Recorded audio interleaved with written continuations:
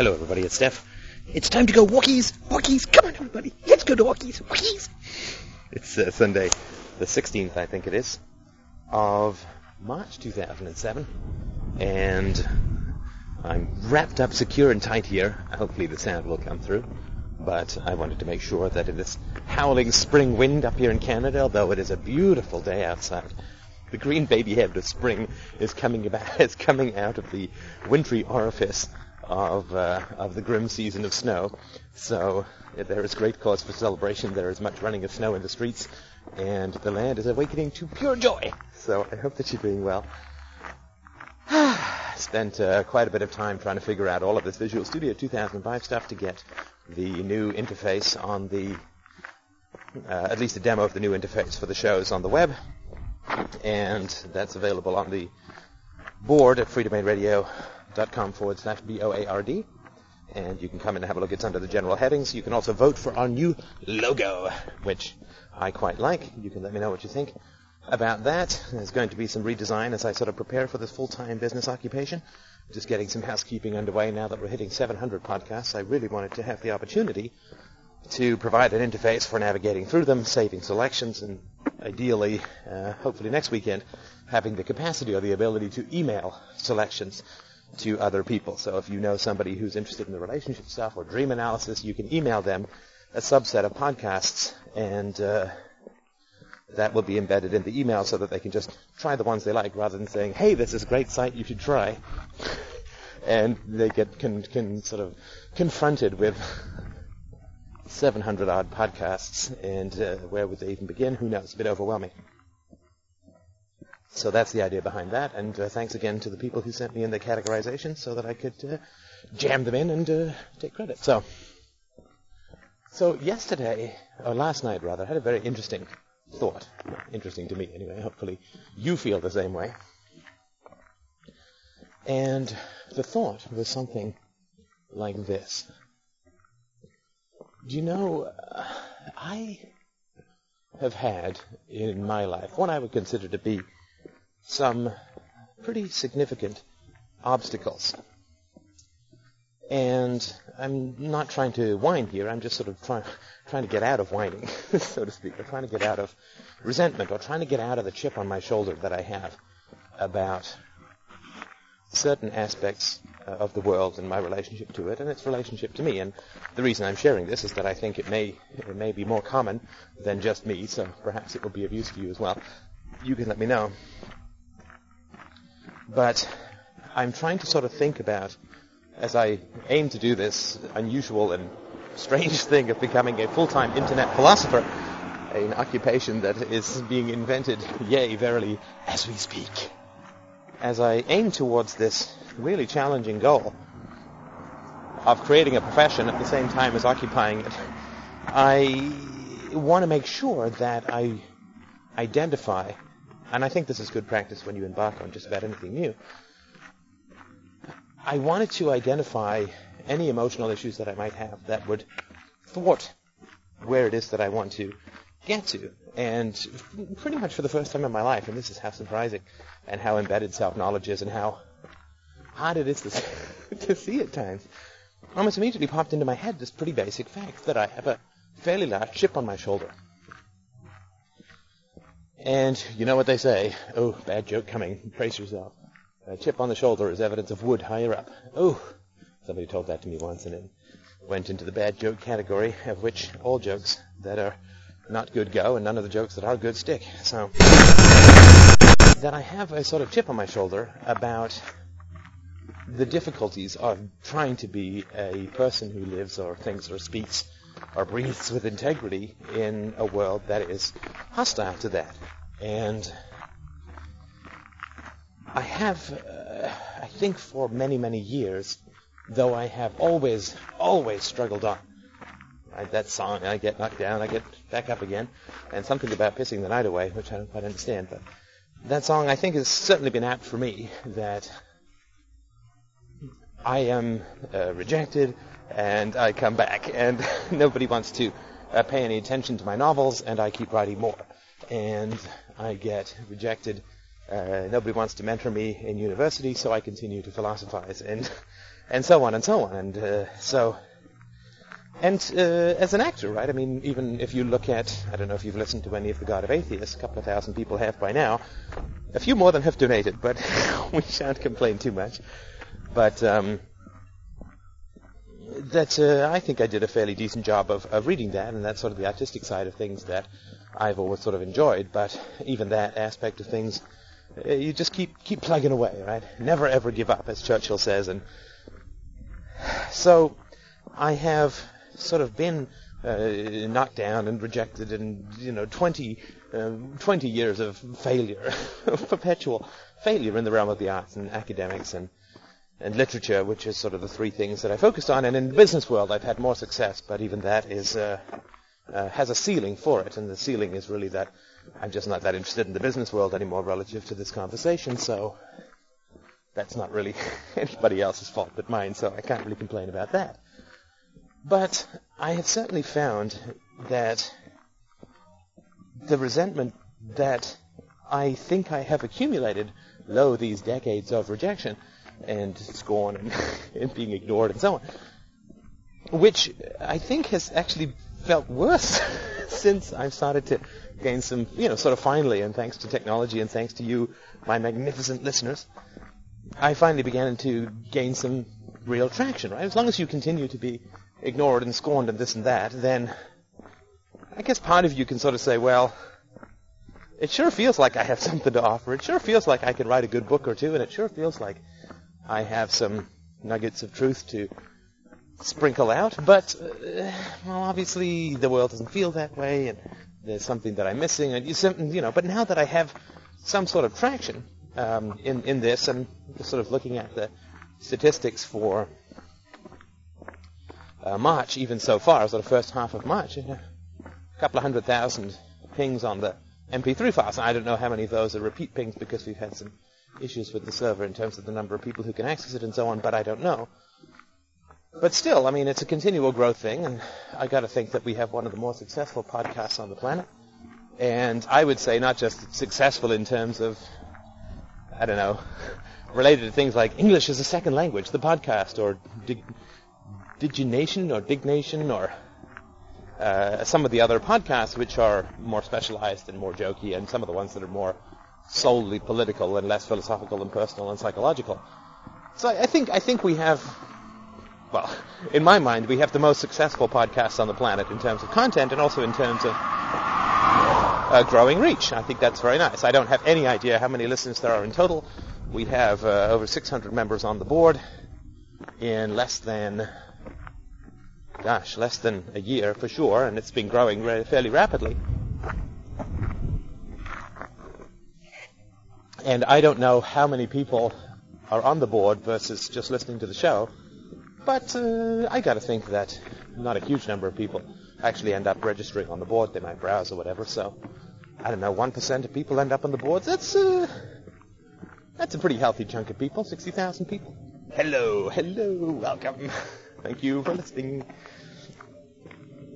So now that I have some sort of sense that I do, as I sort of always felt in my heart of hearts, and felt that when I was sort of alone with my novels or alone with my thoughts that I was writing or thinking, that there was great value. But the fact that it never gained any traction in the world beyond with others kept that resentment muted, I guess. And so I've just sort of noticed that Mr. Cranky Pants is making the scene a little bit. And I think there is that old statement, Johnson, I think it was, Samuel Johnson, who said, a banker is a person who, after you have struggled to reach the shore, ladens you down with life rafts and life jackets and help of kind that you don't need anymore because you've already made it to shore. And that, of course, is true. I mean, if you need the money, you can't get the money.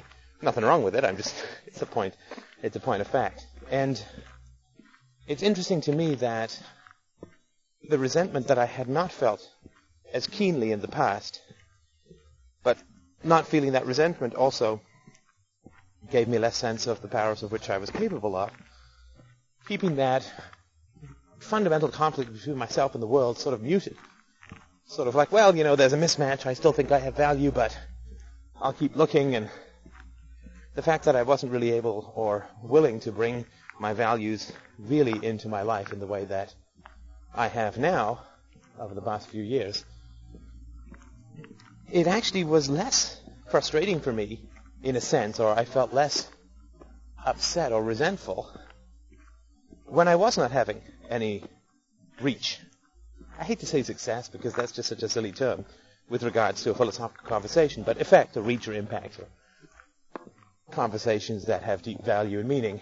When I wasn't able to achieve any of that, then I actually felt less resentful. So now that I've had some, success, finally after only 25 years of working in philosophy, I find that I feel more keenly the rejection that I faced in the past, if that makes any sense, right? I mean, if everyone tells you that you're hateful or unlovable or cold or emotionally weird or whatever, right? And then one great person finds you warm and vibrant and loving and beautiful and this and that, and somebody who you would really respect, then the doubt that you would have felt over the years prior gets alleviated to a pretty significant degree. Right? That for the rest of my life, God forbid, if Christina got hit by a bus tomorrow, for the rest of my life I would know that I could be loved and that I could love with great joy and intensity and depth.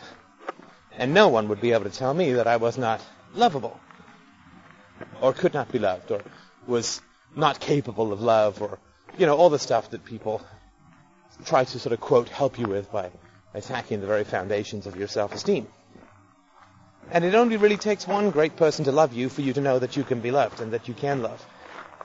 And if you've been told for 20 or 25 years that you're incapable of love, that you're too cold, that you're too this, that you're too whatever, and then you get involved or swept over or rammed by a great love, then the disorientation that you felt in the past relative to what you were being told versus what you felt, I always sort of felt, since I was a little kid, I always felt with relationships that, like, really, how hard can it be? Just be nice. I see people fighting and fussing and getting mad and yelling and slamming doors and this and that, and just, even when I was a little kid, it just never made much sense to me. It's like, just be nice. I mean, just be nice. It's not that complicated. And there's other stuff that you need, but first and foremost, it's just be nice. And when I got into relationships when I was younger, and all this sort of criticism that goes on when you get attacked for this, that, and the other, because you're considered to be emotionally unavailable, or as opposed to, hey, you're yelling at me, of course I'm emotionally unavailable. You don't take your armor up when people are swinging swords, right? But you get sort of blamed for all of this kind of stuff. And once you realize that you both have and can be loved, then the resentment and the disorientation sort of falls away, and it's replaced with more of a resentment. So that's sort of where I feel that I've gotten to. I have achieved resentment, which, what a thing to be proud of, and kind of in a way I am, and I'll sort of tell you why, and maybe this will mean something to you in your life as well, because I think that those of us who have struggled and striven for some truth and rationality in this world have been faced with a significant degree of opprobrium and hostility, and I'll sort of talk to you about the way that I see, which is not easy, and I don't know when I'm going to actually get there, but the way at least that I see the glimmer out of the cave. Not even quite the glimmer yet, the slight bit of light over there. No, not there, there. Okay, yeah, there. So, the disorientation and the feeling of confusion that kept me from openly loathing the world and also openly or succumbing to the dangers of megalomania and narcissism. I'm right, it's me against the world is corrupt, I am perfect, blah, blah, blah. That stuff, which I guess I've never been particularly comfortable with. But that was my sort of defense, was to be confused and to split, and just to say, well, there's my own private world, Stephland, Steph universe, wherein the poems and the stories and the novels that I write, actually not the stories, never liked those, but the poems and the novels that I write have meaning and are part of, I think, some pretty good, if not great, literature, and the thoughts that I have are valid and important and powerful and so on, and have real value. That's sort of Steph universe, and then the rest of the planet is like nothing to do with that in any way, shape, or form, and is completely opposed to that and ignores that completely, and so on. So I just kind of kept these two worlds pretty much completely separate from each other. Never the twain should meet. And I lived in a private world of what I consider to be truth and integrity and value, and then I passed from that world into a public world of confusion and humor and dismay and no value, non-value, let's go see a movie, that kind of world, the world of small talk and strange resentments and very funny jokes at times. I passed into that world and left all of the former world, my world, behind. And I did not try to match these two worlds together. And The God of Atheists as a novel has something quite significantly to do with all of that. Sorry, we're just along the road for a few minutes, and then I shall be plunging back into the woods, and there shall only be the occasional roar of bear. So now that Steph world, in a sense, has become the world, I've connected to that in terms of the world, and now that I have a tribe of able and brilliant people to talk with, wherein the value of the conversation is recognized and admitted, though occasionally withdrawn from on all sides, now that that has occurred, the resentment that formerly I just dissociated from and split into these two worlds, and the closest that I would come to it would be a form of dismal confusion and frustration. But the resentment is now stronger within me than it was before. Like I said, if you've told you not lovable your whole life and then somebody who's of great value adores you, then the resentment that you felt, which was more unconscious, for being told these silly and destructive things, would really come to the forefront. And you would, of course, then begin to really think about and question the motives of the people who told you all these terrible things, or who told you that you were all these terrible things, unlovable and unwise and broken and all this kind of stuff. You would begin to really question their motives, which is why depth in philosophy is refinement in social circumstances. Depth in truth is diminishment in relationships, because people tell you all these terrible things, you find out, and this conversation is part about all of us together finding out that everything that we've been told about ourselves is a lie by other people. Not everything, but most things. And finding a place wherein we do have real value, where people who are obviously intelligent and well-intentioned for the most part, and eloquent and thoughtful, find value in what we say, then it does begin to bring into a sharper relief the nonsense and the malignancy of that nonsense that we were told for so many years, about ourselves and so on. So, for me, the resentment is the barrier. The resentment is my great and, God, unholy challenge. To recover from this resentment with regards to the world is my enormous, deep, wild challenge.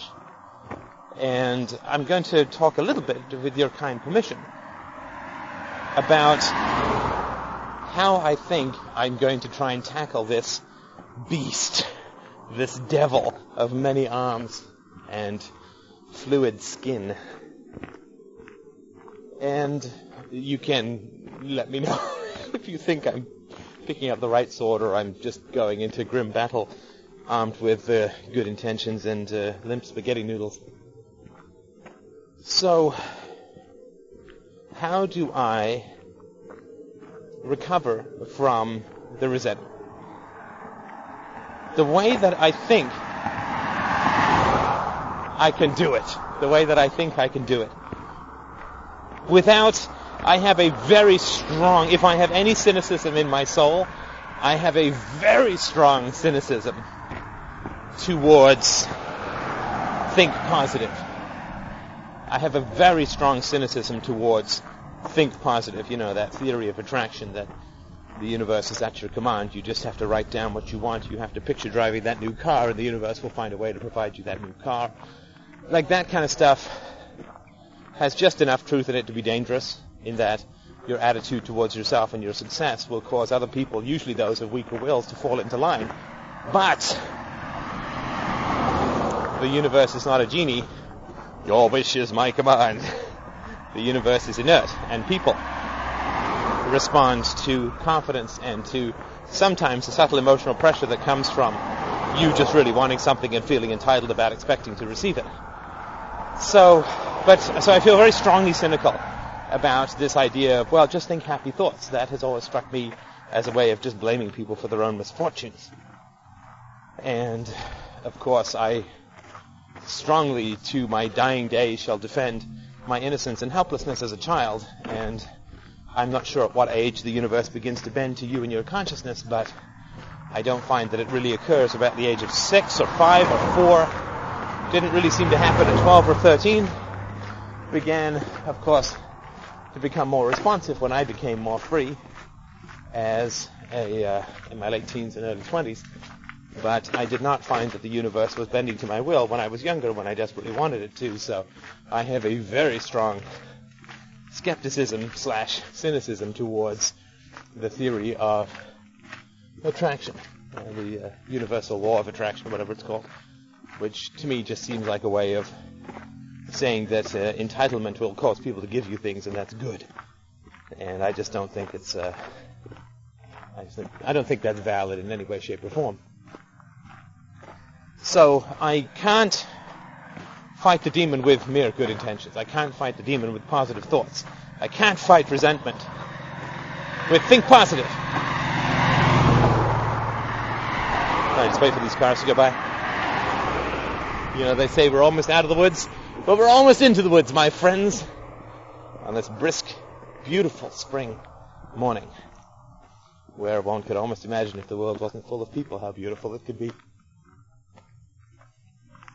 So, the way that I think I can find a way to love... Oh, that's going to be tough. Let me not go there yet. That's going to be a bit of a journey. The way that I think I can best approach this question of how to have a positive relationship with the decades of rejection and struggle is to look at it this way. And I apologize, this is going to seem metaphorical, verging on mythological. And I apologize up front. I'm perfectly aware that it is but a metaphor. But for me, it's a useful metaphor, and perhaps it will be for you as well. And if you have a better one, I'm not just all forehead, I'm all ears. So the world needs a healer. The world is a being that needs a healer. So I told you it was going to be metaphorical, verging on mythological. The world is a being that needs a healer. Gaia needs a Band-Aid.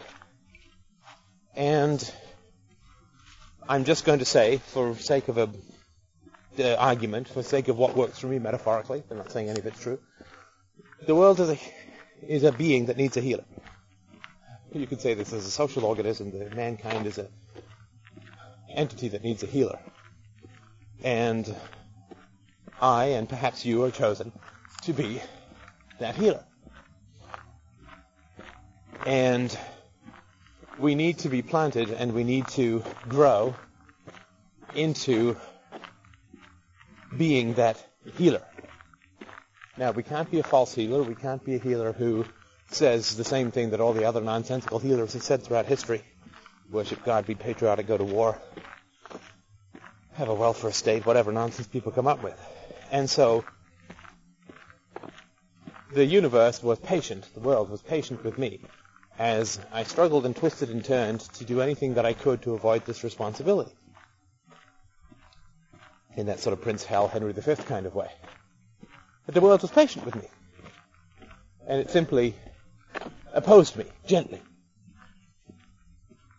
Oh, so you want to be an actor? Well, no.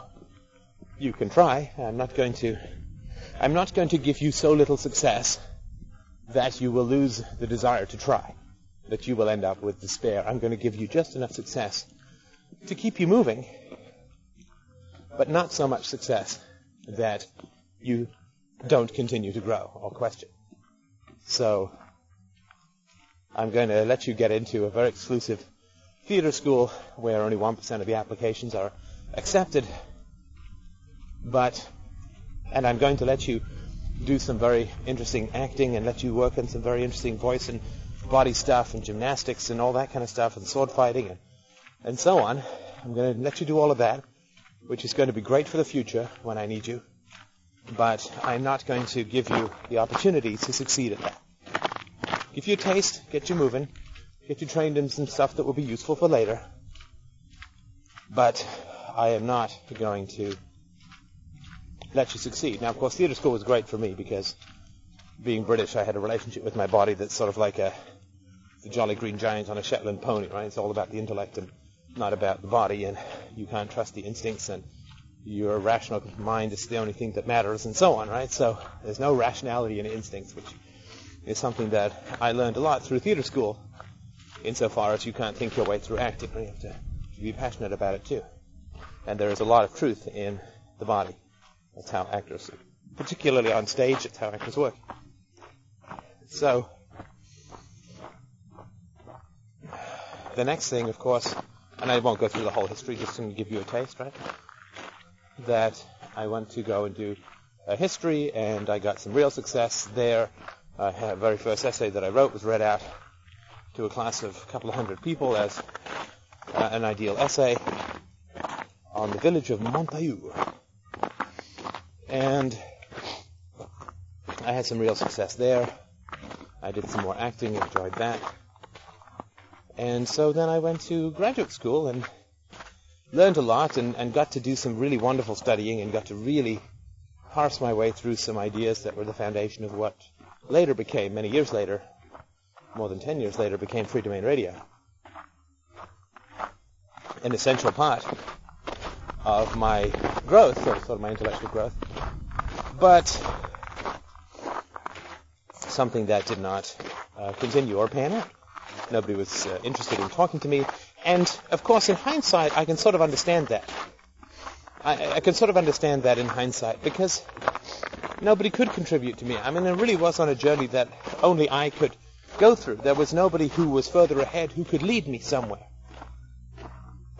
I mean, if you're Orville and Wilbur Wright creating the first airplane, you don't trot down the street and say to somebody, how do you build an airplane? Because they'll say, what the hell is an airplane? We don't know even what that is. So, if you're out there in Kitty Hawk, you're kind of ice breaking through. There's nobody ahead who's carving a chain. You're going first, and you're way ahead of most people. So, I can sort of understand how no one could mentor me, because where I was heading intellectually, and even where I was not any place that anyone could go before. I wasn't just the Randroid, I wasn't just the Randian guy, and I wasn't the art guy, and I wasn't just the history guy, and I wasn't just the philosopher, and I was an amalgam of a lot of different things that, for me at least, were unprecedented, and I don't know that anyone could really have helped me in the idea of being mentored. When you're an innovator, is something that you yearn for, but you can't have. So it makes sense that I would have gone there. It makes sense that I would not have succeeded in the way that I had like 3 professors vying to do my thesis. And again, this is all in The God of Atheists. All the stuff that's, I think, great in art is the stuff that you've really earned through blood, sweat, and tears. So, in hindsight, although I wanted people to take an interest in what I was doing, I really was speaking a language that, or in pursuit of a truth or a language that I don't know had a lot of precedence, or at least none that I'd seen before. So I just couldn't find a mentor. And of course now, not just now, but I mean for some time, thinking back on it, it's sort of more clear to me why that was the case. And then the business world, well, I enjoyed the business world enormously. I had a great time in the software world in the 90s. It was a thrilling and exciting frontier town to live in, but the problem with ethics that I found in the business world, maybe it's not the case in other aspects of business, but in particular the aspect of the business world around software, promises, specs, projects, and so on, which I've also talked about before, there's just too little integrity, there's too much dollar hunger in the business world, and too little belief, at least in those I've worked with, too little belief in taking the patient time to build a strong business that can grow. And I'm sure there are good businesses out there. It's just that I've not really worked there. And the businesses that I have worked at in larger contexts, like IBM and digital and so on, well, yeah, I mean, there's more integrity in the process, but there's just a lot more cold politicking and status and all this kind of stuff that's kind of gross. So, and of course, this is what Ayn Rand, I don't think, really understood about the business world, that if the problem is philosophy, the solution is not business. She had a worship on for the businessman, which, I mean, some businessman or woman made the Rio and made the Zen Vision M that I'm recording into and so on. So from a practical standpoint, I think that's wonderful. But if the problem is philosophy, the solution cannot be business. You can have integrity in how you build a bridge. That does not mean that you have integrity in your life. The people who built concentration camps had integrity with how those were built. Not quite the same as having integrity in your life. So the solution is not business. So I had some real success in business. It was the first time I had real success, and I was very happy and proud of what I achieved, and had some great relationships with my employees and co-workers, and not so much with the bosses and investors. But the answer is not business. I thought it might be, but it wasn't. So then, of course, I left the business world and went full-time, full-tilt boogie into writing. Took a writing course, got an agent, got a spectacular review of The God of Atheists, and thought, well, that's it, I'm set, I'll go get a job. But when a PhD reviewer calls your novel the great Canadian novel, and it needs to be published without further delay, and one of the best books he's ever read, you think that maybe you've got a shot at getting published, right? Because, again, I just wasn't somebody who really understood the nature of the world and my relationship to it. So, on the strength of the initial reception and potential of The God of Atheists, I worked myself like crazy, producing thousands and thousands of pages of a novel in, well, not a novel, a series of novels, one trilogy and another novel, in about a year and a half. And then, over the next 6 to 8 months, wrote a semi-fiction novel about an island that emerges from the sea, wherein a society is founded without a government. Actually, it wasn't founded without a government. I was still a minarchist at this time, but this is sort of how I worked out all the stuff that ended up with the start of my articles, sort of the ones that went up under Rockwell. And so I thought, wow, this is it. You know, I've hit my stride. I've gotten fantastic reviews. This quite famous Canadian writer who was my mentor, or at least my writing instructor, said that my writing was Nabokovian and vivid and startling and original and powerful, all this kind of stuff, you think? And she said, oh, I'll introduce you to my agent. And it's like, it's been a long time coming. So I was enormously pleased about all of that. And then, of course, all that fizzled, right? So again, this is the universe or the world in this metaphorical way. The world just sort of saying, yeah, but that's not right. That's not right. The truth that you need to get to is always over the next hill. Until now. Until now. That you must keep slogging.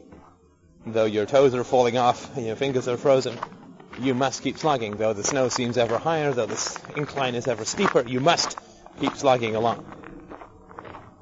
You cannot rest. You cannot stop. And if I had succeeded at any of the things that I'd wanted to succeed, and this is really where the demon and I square off in the chamber, if I had succeeded at the things that I wanted to succeed at,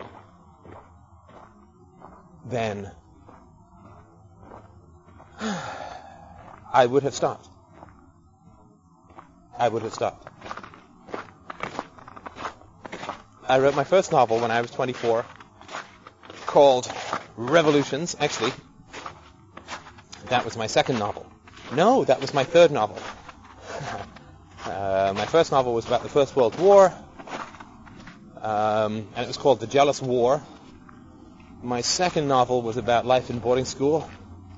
I never finished that. It was too close to my childhood to finish it. My third novel was Revolutions, and I don't know, I've written a whole bunch ever since. And Revolutions, I thought I'm still proud of it. I think it's a very good book, very interesting book. And in it, of course, it's interesting because the lead character is an anarchist. And it's about the humanization of an anarchist, of a sociopathic anarchist. So that novel eventually got published and is selling, but obviously didn't have the kind of success, Spielberg's calling, he wants to make a movie or anything like that. Now, if I had gotten that published when I was 24, and of course, if I had gotten that and it had been successful in the way that I wanted to be successful, in the way that I would not accept any success lesser than, then what would happen?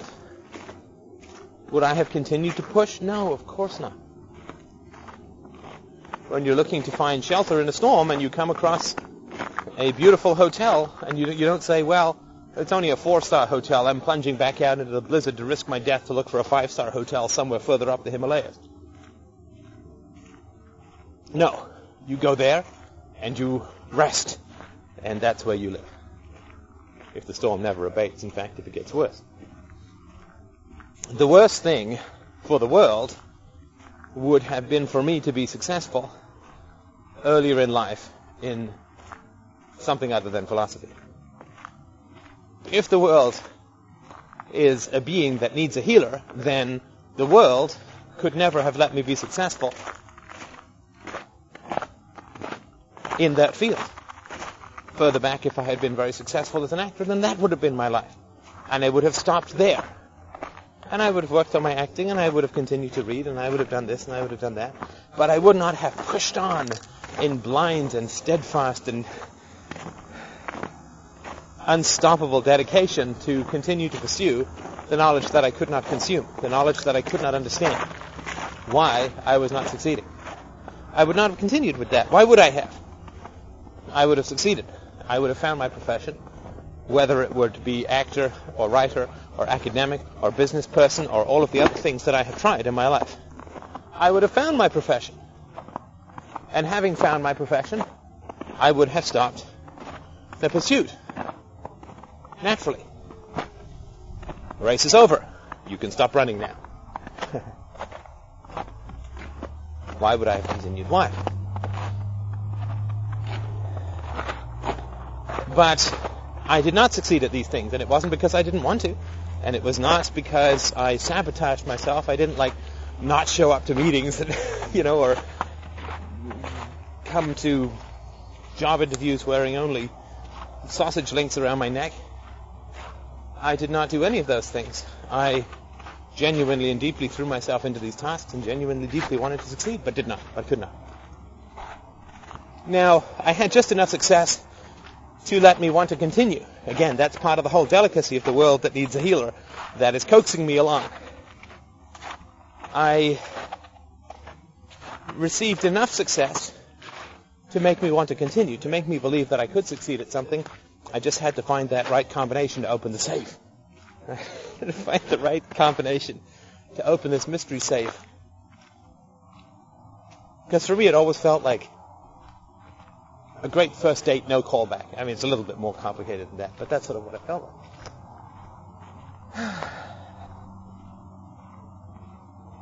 So then, I kept pushing and kept pushing and kept pushing. kept pushing forward, kept trying to understand, kept refining, kept going over the principles, kept returning to the 2 + 2 is 4 aspect of mathematics, kept working, kept pushing. Because I had not found a home. I had not found a home. I had not found a place where I was satisfied with the form and the content of the communication. And where I felt I could not do any more good, any better good, any greater good. That's really, I think, when I'm looking back at it now, that's what I really wanted most of all, was to be in a place where I felt I could not do any better. And there are people who make, the hundreds of movies get made every year, and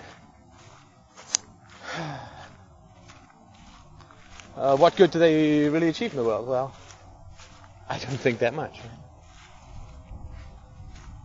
What good did even fun films, which I like, Indiana Jones, what good did it do? Did it arrest the flow of corruption? Did it identify the roots of evil? Did it ennoble and place powerful weapons in the hands of good people? Did it? No. Did it break down the barriers of dissociation and disconnection between people? No. Even films like with more emotional content, more psychological content, like Good Will Hunting, does it do anything to help people understand the roots of violence in the state? And no, it does not. So even if I had that level of success, and this Ben Affleck, Matt Damon unholy duality of, for me at least, a disaster piece theater that occurred after their success, where they just ended up doing stupid spy films and crap like that. That's an example, right? I mean, these guys had some real talent, some real power, had their success, and do they want to write? No, because that's a solitary profession. They want to be out being praised and having trailers and having assistants and getting scripts, and right, that's, oh, you have something to say, let us bribe you into silence. Let us have you speak other people's words when yours are much more powerful. Neither of them has been in a film as good as the one they wrote. And that's what they've been doing for the last, 8 years, 7 years. So, if I had succeeded where I wanted to, I would not have kept pushing, and I would not have gotten to where I don't think I could do any greater good, which is where I am now, which is why I'm giving up my profession and career, and which is no sacrifice to do this, because now I am in a place where I feel I can speak the truth in a way that I can't tell you how wonderful it is to have a direct relationship with the consumers, to not have agents, to not have publishers, to not have television studios, to not have radio stations, to not have the government, to not have the CRTC, to not have the FCC or any of this sort of nonsense going on, but to be able to speak to you directly through this incredible medium, this technology that has eliminated the middleman in the most essential conversations.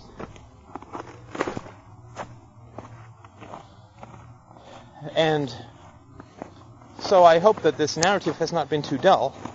The purpose of it really is to help me frame and I think productively understand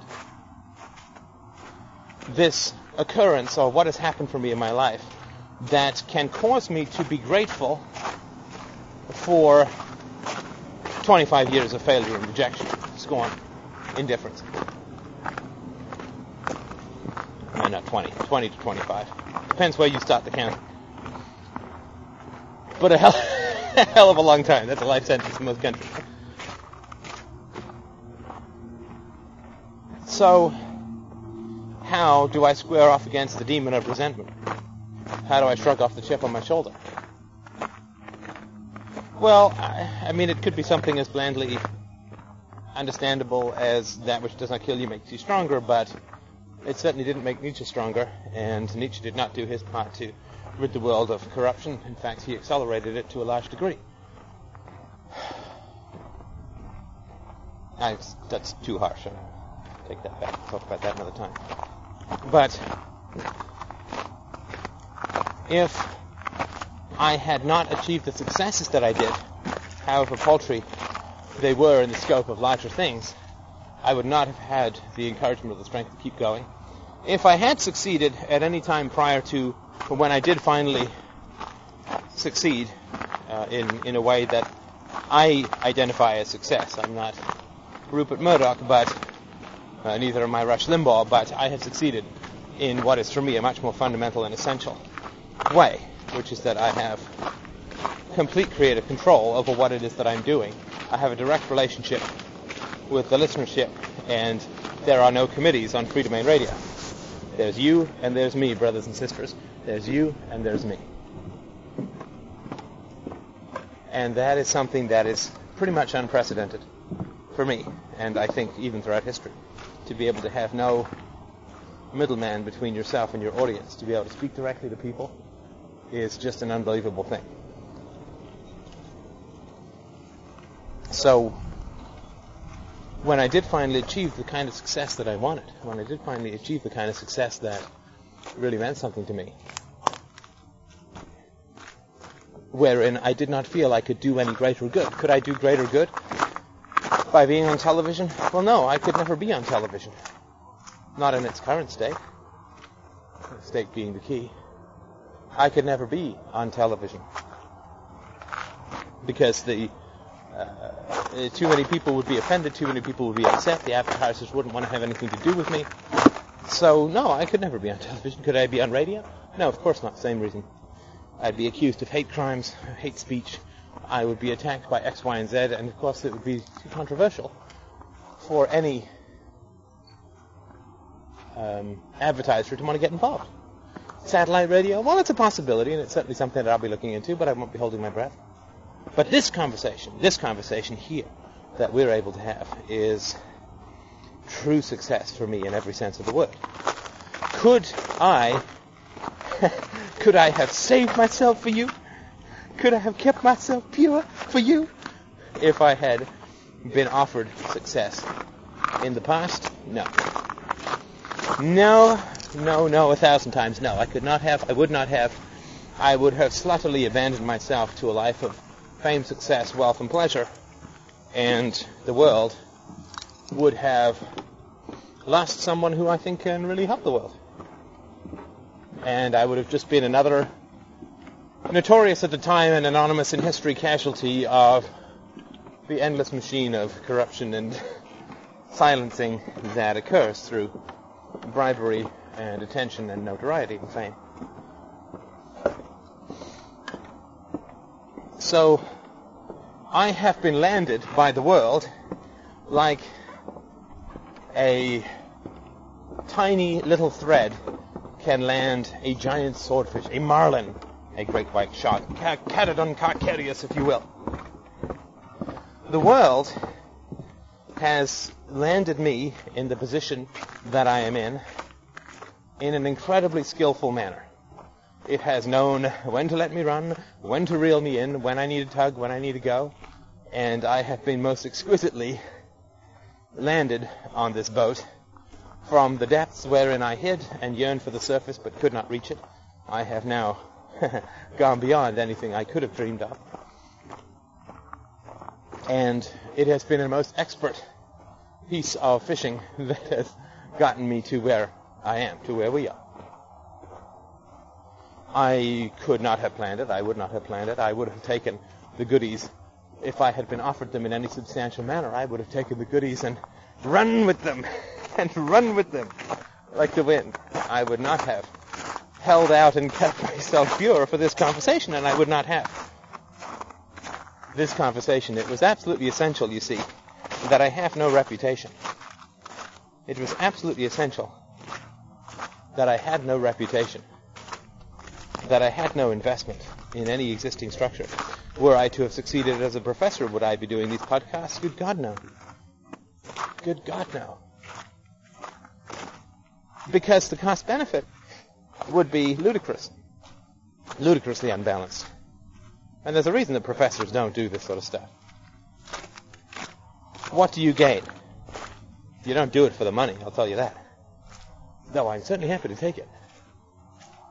You don't do it for the money. You don't do it for the fame. You certainly don't do it for the glory. What do you do it for? Well, for me, I know why I do it, which we don't have to get into now. But a professor, what would a professor conceivably gain from doing a podcast about philosophical, moral, political, social, psychological, religious truth? And artistic truth. What would a professor gain? He would have everything to lose. Could be the laughingstock of his comrades, could be the laughingstock of his students, could get his organization sued, could be accused of hate speech, could achieve such a great degree of notoriety that would lose his professional reputation, might find all of his articles being oddly turned away because he was a populist philosopher and therefore not an academic one and therefore not worthy of any serious academic reviews. We could do a career-destroying move, and then where do you go? I had to have nothing to lose to do these. I had to have nothing to lose to do these. And I think you also had to not know me in any way, shape, or form. If I was some, famous movie star who then decided to start doing a podcast about philosophy, it would be impossible to think about the ideas themselves very easily and objectively because you'd be thinking about the person and not the content. I had to be unknown. And I had to have nothing to lose, and I had to have no professional affiliations, and I had to be educated, and I had to have I had to trust my instincts, and I had to be vocally trained, and I had to be all of these things. It is a perfect forging of a perfect weapon, and one which I didn't like at all. Right? I mean, the steel that goes into the sword does not like the heat of the furnace, and that was the case for me. And the steel, no matter how beautifully it gleams afterwards and what a powerful sword it becomes, has the option, as have I, to resent the forging. But when I think about it, it could not have been planned better. It could not have been planned better. There is no conceivable way that I can think of, and maybe you can, I certainly would be happy to hear any thoughts you had on this. There's no conceivable way that I could have taken a straighter path to where I am, so that my awakening occurred at the same time that the technology was available to have this conversation for the first time in human history. The first time, not the first philosophical conversation, this conversation, this methodology of communication.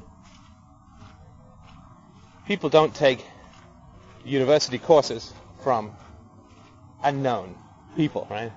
Hey, I'm running a non-accredited degree program in my basement. Want to sign up? Thanks. No. So you had to not know me, and it had to be fun. It had to be a lark for you. It had to be, I got some time to kill on my commute. So let's listen to this crazy British guy. It had to be that. It had to be. Because I had to kind of sneak up on you, right? I had to kind of sneak up on you. Just as I had to kind of sneak up on myself. But it could not be obvious, and it could not be telegraphed, and it could not be foreshadowed, this conversation. Because nobody would sort of know in the whole stretch of it, now that we're on this high number, who would have started. So the unknown aspect of it, combined with the, I think to some degree, the skill and energy of the presentation and so on, all of that had to come together, and it could not have come together. Because if I had been a name that you would have been willing to take a course from, I would have had a reputation to lose, and I never would have had that name to begin with if I had the ideas that I had. So all of it had to be, I think, and I can't think of a single ingredient that was not essential. But all of it had to be in this aspect. All of it had to come together like this. And yet I still resent it. I still resent it. It's certainly better, and it's a helpful path for me. And maybe you know of some trick that I'm not aware of to make this stuff help lever the chip off my shoulder. It's great to be able to understand it this way. And I feel little glimmerings of this kind of acceptance and even love for how it is that I ended up doing this, which for me is the most satisfying thing that I could conceivably do. I know it takes a little time for emotional understanding to reach intellectual understanding to reach emotional acceptance, and this has just been like 24 hours for me, but I still resent it. This is how shallow I am. I'm like, okay, well, I could have this incredibly deep and wonderful, amazing conversation with these fabulous and brilliant souls around the world, that we come together and are in hot pursuit of the first truths and the deepest truths that we can gather as a species, and yet I could also be at the Playboy Mansion as a famous actor.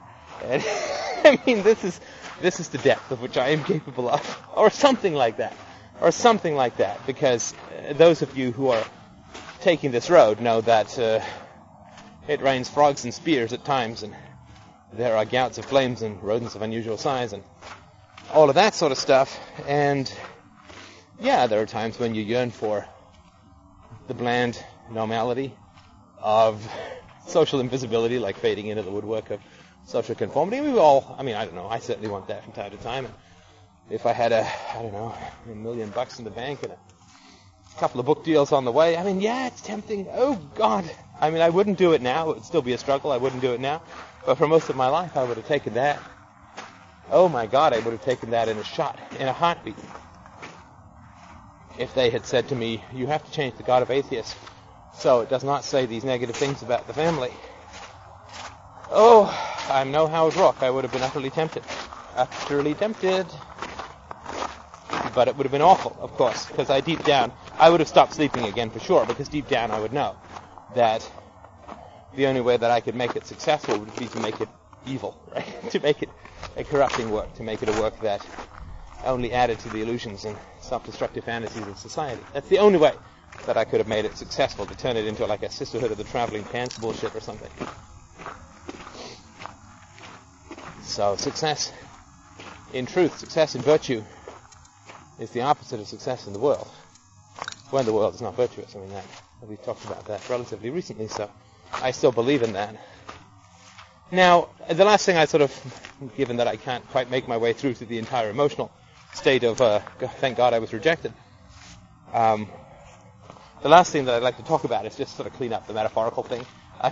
Of course the world is not a being that wants a healer, and I'm perfectly aware of that. Most fundamentally, I think that the guidance that occurred from my, the true self, the self, the sort of authentic self. I think that's the guiding part of me that allowed me these successes and then erased my emotional investment in where I was, so that I no longer wanted to do it. The same thing that's happened recently in the business world, has happened in the academic world, has happened in the artistic world, in the theater world, and in the world of writing and so on, novel writing.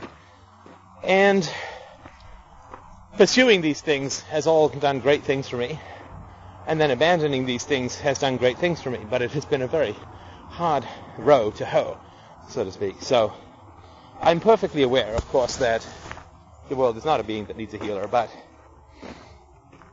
I do believe that in the realm of mythology is sometimes how we identify and talk about the deeper psychic impulses and truths that we have despite our own illusions. As I say, Edmund says, I would be good despite mine own nature. And I will be good despite my own shallowness. I will be good despite my temptation for easy bucks and fame and all of that. And I don't think I would be nearly as tempted now, but I'm telling you, brothers, if it had been 10 years ago, I would have sold my soul for a song, I think. Thank God nobody gave me an offer that was even remotely tempting. So I hope this is helpful. If you have any other suggestions about how it is I can dislodge this chip, I think that it is going to be an impediment to where it is that I'd like to get to in terms of the communication changes that are going to go on with the new Free Domain Radio after I go full-time in a couple of weeks. And another note, I'll bury it down here right at the end. I'll mention it on the show today too, that I'm going to go on vacation in 2 weeks. Thank you so much for listening. I will talk to you soon.